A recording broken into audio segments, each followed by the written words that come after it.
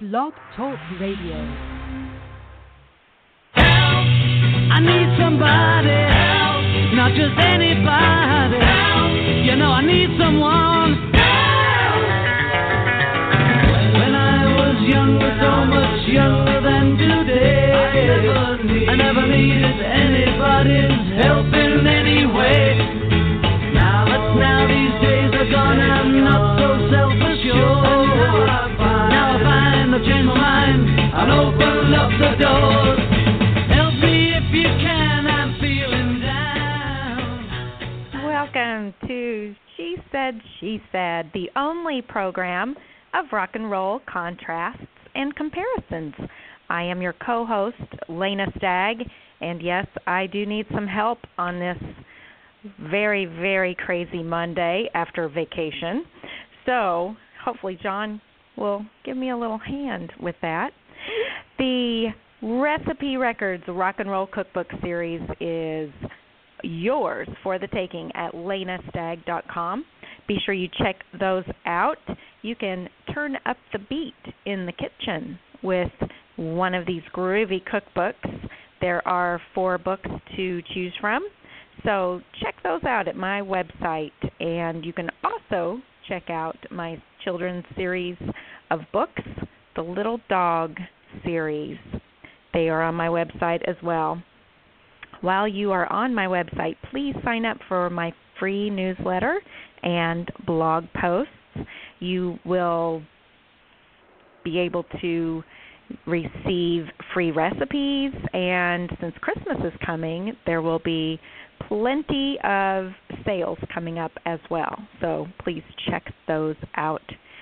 And while you are listening to this show, don't forget to like our She Said page on Facebook and tell your friends about it. And we are on all kinds of other social media as well. Twitter, Instagram. Jude and I are on there as sole people. We don't have a She Said page yet for Instagram, but that might be coming very, very soon. So, as I mention friends, this is my wonderful friend Jude Kessler, who has wined and dined myself all over Louisiana this past week, and I'm still recovering, as you can tell. I am getting back into reality, and reality is not fun. It is not fun, but we had a wonderful time. In fact, we were in the hometown of our distinguished guest today and our dear friend who's going to be on the show in a few minutes in Nolens, Louisiana. It was so much fun. Hey, guys, it's Jude Sutherland Kessler, the author of the John Lennon series, a very unique and strange genre. Those books are narrative histories, which means that when you pick them up and read them, they do read just like you would read a story or a narrative, but they are all heavily researched, heavily documented. There were 4,400 footnotes in the last book, and detailed, historically correct. So you want to pick one up. It chronicles the life of John Lennon, and in doing so, of course, you get the story of his mates, the Beatles. The first book, should have been there, begins in 1940 with John's birth, and the books are chronological. They go up thus far to 1965. The new book that I'm going to start working on in about a week, Shades of Life, will be the story of 1965. We have a brand new book that's been out for about a month. It's called Should Have Known Better. And man, what a wild ride. It's the story of 1964 as the boys make A Hard Day's Night, which we'll be discussing today. They go on the world tour, that horribly long and tedious and difficult North American tour, come back to England, have about a week to work on Beatles for Sale in the EMI studio, and then they're on the road again for the autumn UK tour. They make their Christmas record, release Beatles for Sale, do the Beatles Christmas show. It is a year to end all years, except for the fact that they turn around and do it again in 1965. And you can read a sample chapter from Should Have Known Better on my website, johnlennonseries.com, where you can also do the same thing Lena suggested, sign up for my monthly newsletter, which will be coming out in just a few days. And that newsletter is going to have a great contest this time. It's going to be a fun contest involving facts about yellow submarines. So be sure to sign up in the next few days. You'll be connected via the newsletter to my blog for the Fest for Beatles fans. And, of course, you can order your very own copy of the John Lennon series books. But enough about me and enough about us. We've got to get to the real star of the show today. That is right, ladies and gentlemen. Our special guest hails from the very, very hot and humid, but very lovely New Orleans, Louisiana. I can't even say it like they say it. Jude is the queen of Nolans. And that is where I spent a few days with Jude, enjoying jazz and great food and shopping and Southern hospitality. And we popped in to see this respected tax attorney, also known as our tax man. He is also an LSU and New Orleans Saints football fan. He is a regular contributor to Beatle Fan magazine.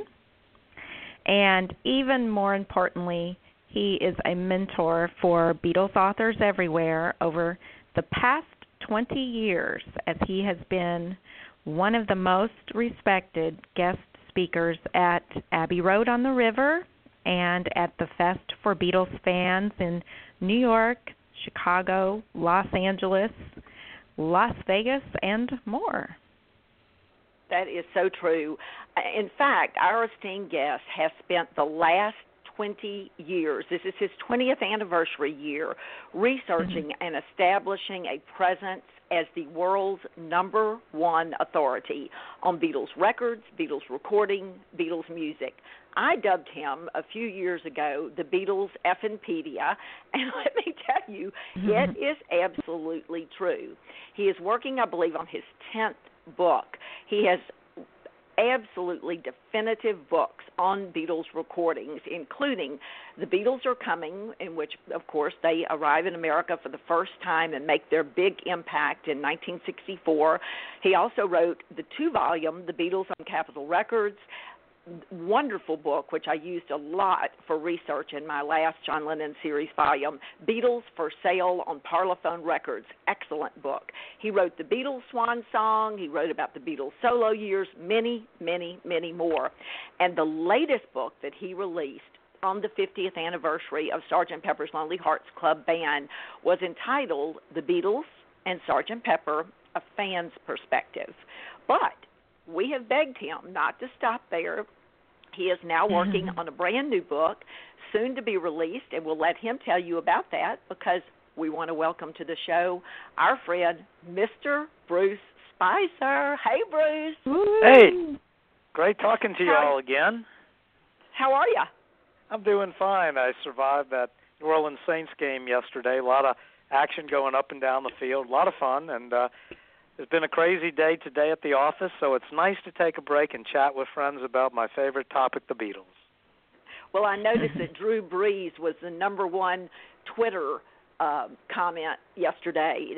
He had a hashtag all his own. So what a game! But John Lennon back in 1968. A lot of people don't know this. He predicted who was going to be the MVP of the Super Bowl the year the Saints won it. You know, I said, well, how did he do that? Listen to Revolution 9. Number 9, Drew Brees' jersey. So now that we have that out the way, and I got some exciting. I think he also predicted who LSU was going to have as their great quarterback this year, number 9. Okay. Fantastic. Well, for the last couple of months, Lena and I have been politely debating which Beatles film was the best, A Hard Day's Night, the one that she's pulling for, or Help, my favorite. And we started it off with Al Sussman, our dear friend from the Fest, talking about the history of the films, why they were made, United Artists' role in this whole thing, and so forth. And then Bill King, who is, of course, the editor of Beatle Fan Magazine, and your good friend. We all love Bill. Came on about a month ago to talk about the symbolism and the deeper meaning in each film. So today we're going to turn to you to help us evaluate the soundtracks of both films. All right, and firstly, just quickly go over how these soundtracks came about, and that was that United Artists got the idea of, hey, if we do some Beatles movies in our United Artists Records branch in America, could get the soundtrack to these, we could make some money if the Beatles ever got popular in the U.S. This deal was cut at a time when the Beatles are virtually unknown in America. So United Artists Film makes a deal with the Beatles. It's for 3 movies, 2 of which they get the soundtrack for. Why 2 and not 3, I don't know. But the main thing is 2 soundtrack albums. So A Hard Day's Night is film number 1 in soundtrack number 1. And United Artists has that. Help, which we'll talk about in a little bit, is soundtrack number 2, but that one goes to Capitol because United Artists didn't have the rights to that second one. And then the third one, many people will tell you, and it's in many, many books, Yellow Submarine, that is false. Let It Be is the third film and the third soundtrack, and when you all invite me back on your show to talk about Let It Be, I'll explain all that. So moving on, United Artists Records in the States all of a sudden realizes, oh my goodness, the Beatles are really big now, and this gambit that we made in England several months ago is going to pay off big time. And they're going to put out a soundtrack album from the film, and the Beatles at the time, they're told, will have 8 songs in the movie of new original compositions you can use.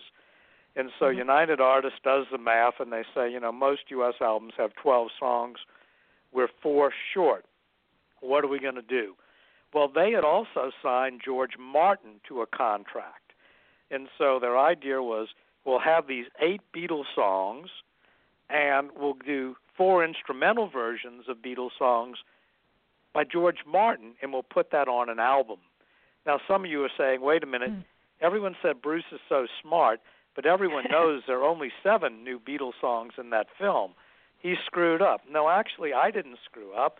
There was a change that was made, and that was that George Martin was aware of the fact that in the film A Hard Day's Night, they were going to twice use the song Can't Buy Me Love.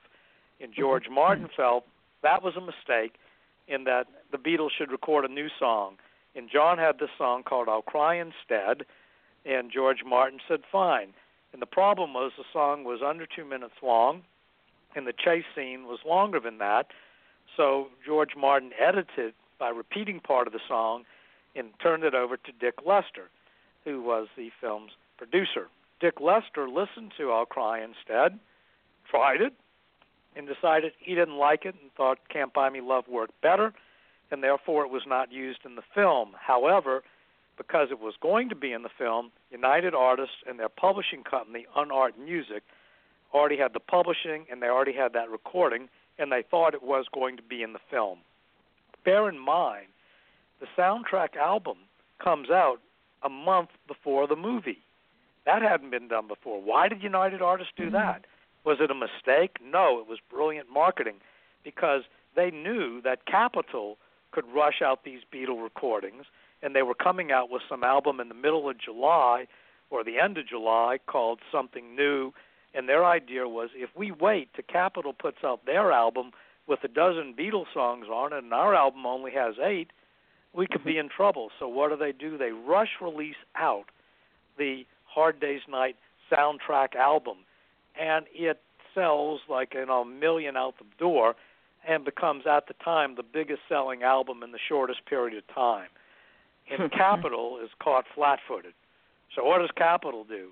Well, they were going to release A Hard Day's Night as a single, and rather than putting Things We Said Today on the B-side like it was in the UK, they said, we better double up with another film song. So in the States, it has A Hard Day's Night, I Should Have Known Better. Someone ought to write a book called that sometime. But anyway, what happens is Capitol says, you know what else we're going to do? We're going to release 2 more singles from Hard Day's Night. And so Capitol, in a 2-week period, puts out 3 singles with 6 songs from the film, although one of them is I'll Cry Instead, which is not from the film. But anyway, you get the idea. So you've got If I Fell, And I Love Her, I'll Cry Instead, Hard Day's Night, Should Have Known Better.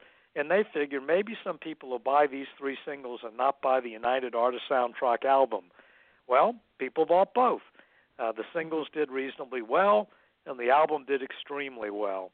And so that kind of is the history of how that album came about and why it has these 8 George Martin instrumentals. So now we're going to come back to this in a minute, but let's flip forward to the Help album. Now it's Capitol's turn.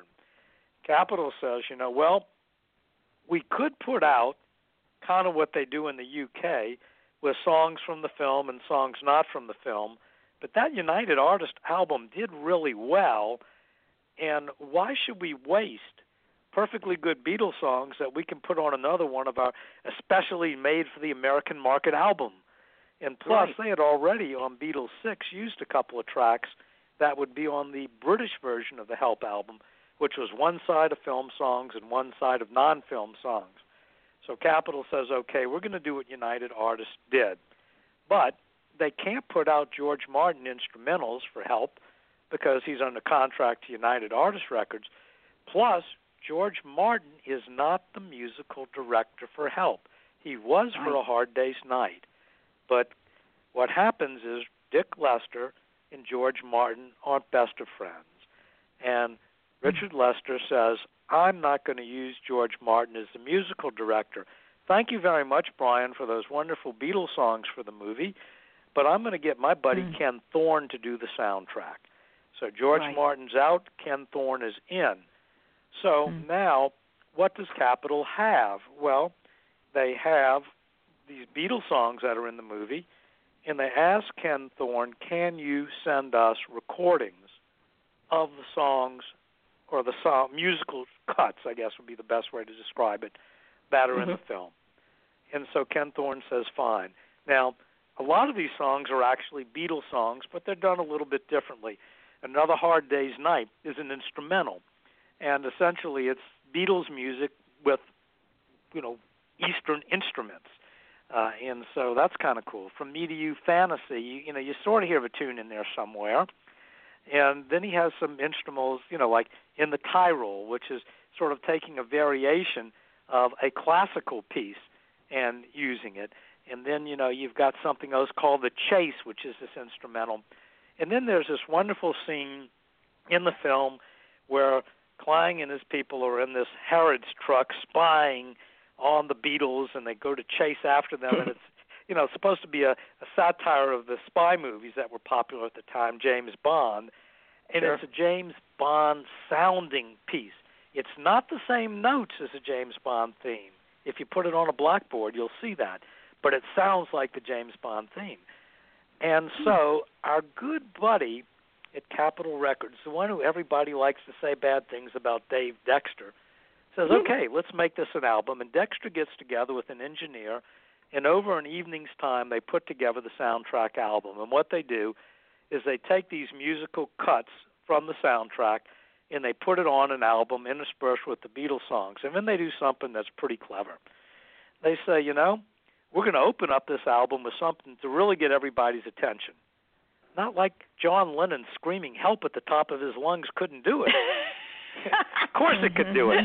But what do? They open it up with this James Bond theme. Bum, bum, bum, bum, bum, bum, bum, bum, bum, bum, bum, and then they go bum, bum, and help. And it's brilliant. It sounds great. Hokey as anything, but it sounds great. And the goofy thing about it is that people at my age, when we think of the song Help, we think of that James Bond intro before the Help vocal comes in. It was so popular in the U.S. because Capitol's album sold a bunch of copies that when Capitol did the Red and Blue collection of the Beatles hits, the version of Help on that album opens up with the James Bond theme, of all things. Yeah. And, of course, when it was on CD, they corrected that, as it were. But So that kind of gets you an idea of how these albums came to be. One other fun thing Capitol did, they said, this is a soundtrack album, and sometimes we make our soundtrack albums a cardboard gatefold album, and when we do that, we charge an extra $1. So if we made this a gatefold album, we could charge an extra $1, and we might lose 1 or 2 sales on it, but we'd probably not lose any more than that, and that's going to make us about an extra 50 cents an album sold, and 50 cents an album sold times a couple of million, that's going to make us a lot of money. And so it was a gatefold album that cost $1 more than the previous Beatles album, but it didn't deter anybody from buying it, of course. Didn't hurt the sales at all, did it? Not at all. Not at all. Certainly didn't hurt the bottom line any. Well, I know we are really just skimming the surface. I mean, we could talk about this for hours, comparing, these two soundtracks. In fact, I'm thinking, Bruce, this would be a great book, looking just specifically at the two film, comparing the United Artists, the soundtrack, the true soundtrack with the Parlophone releases. And people they're violent in their reactions to this thing. I once said to one of our author friends at the Fest for Beatles fans that I preferred the United Artists true soundtrack releases, and I have a picture of him. It's Greg Sterlace tearing his hair out when I said that. So he really couldn't believe I said it. Would this be a possible future book for you, perhaps? One never knows, although I think it would be fun maybe to do a book on, I've been doing kind of a new series of books. My new book coming out is called The Beatles' White Album and the Launch of Apple. And I just talked to the printer earlier today. They're actually rolling the presses now, which is always exciting. And the book will be out in November as scheduled, about mid-November. Now, the thing about it is, while I did a book on Pepper and a book on the White Album, you're going to reach a point where it makes sense to combine things. And so what I might do is something on the Hard Day's Night through the Help sessions. And that would cover many, many albums and how they came out in the U.S. and how they came out in the U.K. So maybe I'll do a book like that, and that'd be a lot of fun. And, kind of expanding what you're talking about, but I think it would be a lot of fun. Yeah, I think so, too. And it would be so interesting because you know so much about the comparison of the two. And, for example, almost everybody says what you just told us about Yellow Submarine. Everybody says it's the third film in the United Artists agreement. So I talked to David Picker. Alone David Picker was the president of United Artists, and I asked him about that, and he said it was a cartoon that they were in for about a minute and a half at the end, and we told him we'll be happy to distribute the film, but it is not going to count as your third film. And so let it be, as it was going to be essentially a TV show, and Alan Klein got the bright idea, indeed, to make it a feature film, and that also solved the problem because he went to United Artists, and United Artists said, great, film number 3 would love it, and we get the soundtrack in the States. That's why the United Artists record didn't come with the book. United Artists didn't want to do the big book, and that's why Capitol wasn't the company. Now, many people thought Capitol was a distributor. They are not. Capitol pressed the album, and that's probably because Alan Klein told United Artists, look, let Capitol press it so they can make some money on this thing too, because we just pulled the rug from under them. So I think that's how that must have gone down. Wow. This is all fascinating. It is so fascinating, and I really am excited for our listeners to hear all of Bruce's tremendous knowledge. You are just the Beatles encyclopedia, or however Jude says it. He's the Beatles encyclopedia. And that is a Jude. That is Judaism. a Jude word. Judaism. Oh my God. We're going to have some people coming in and saying we're being anti-Semitic. Folks, I'm Jewish. We don't mean any disrespect to the Jewish religion, I can assure you. Okay, Bruce. Yeah. Bruce, tell everybody where they can find you on social media. I am on Facebook and Twitter. I think I'm also on Instagram. I have a website, Beatle.net, Beatle.net, N-E-T. This is a great time to go to that website because it's my 20th anniversary, all of my book regular titles are on sale for $20, including the normally $70 Parlophone book. all on sale, $20. Now, the new White Album book is $30. That is not on sale. But if you go to the website and you go, gee, I want to get about $200 worth of Bruce's books for $60, you can do it. So wow. I highly recommend people to go to the website. It runs, I think, through October 15th. So now would be a great time to go to that website. Excellent. That would Absolutely. be excellent gifts for Christmas, too. I am planning, I hope, to pick up one of your White Album books at the White Album Symposium. Yes, indeed. I'm going to drop ship directly from the printer in Canada about 100 copies of the book that I'll have at the symposium, and those will actually be the first publicly available copies of the book. Oh, that's fantastic. I am excited about that. And what is the White Album Symposium, everyone might be asking? It is a fabulous symposium that is and conference that's scheduled for November 8th, 9th, 10th, and 11th at Monmouth University in New Jersey. And Bruce, our fantastic guest, along with Jude Kessler and myself, will be presenting at this White Album conference, along with the great Mark Lewison, Jeff Emmerich, Ken Townsend, and, of course, Ken Womack, Walter Everett, Jim Birkenstadt, Robert Rodriguez, Mark Lapidus, and a plethora of respected Beatles authors, record producers, filmmakers, and experts. Bruce, what is your topic going to be for the conference? I'm going to be on several different panels, one of them on the White Album releases, another one on the remix of the White Album. Al Sussman and I will be doing a panel on 1968 with Jude on it called You Say You Want a Revolution, where we'll talk about the remarkable year 1968 and how the Beatles were intertwined with that year. And then my solo presentation, as it were, will be on the White Album and the launch of Apple Records, tying in, to the book that I will be selling at the symposium and hopefully selling on my website to many of your listeners and other people with good taste in books and music. Fantastic. And tell them, because we are getting pretty close. We're at 4:27, and the show will close in about 3 minutes. Tell them where they can find you on Twitter, your website, and so forth, Bruce. Yes, yeah, Beatle.net, is a good starting point on that. And, and obviously we talked a lot about a lot of things, but quickly, A Hard Day's Night, my God, what a great song. I Should Have Known Better, and I Love Her. And then you've got Help, and you've got To Hide Your Love Away. I mean, this music, we could talk about the music alone for a few hours, but I think it was important for everyone to understand how these albums came to be. They both sold in the millions, of course.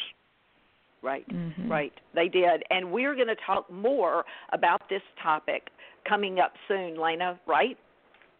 That is right. We will be hosting Bruce Spizer once again, October the 8th at 5:30, and we will be coming to you live through Facebook at our She Said page.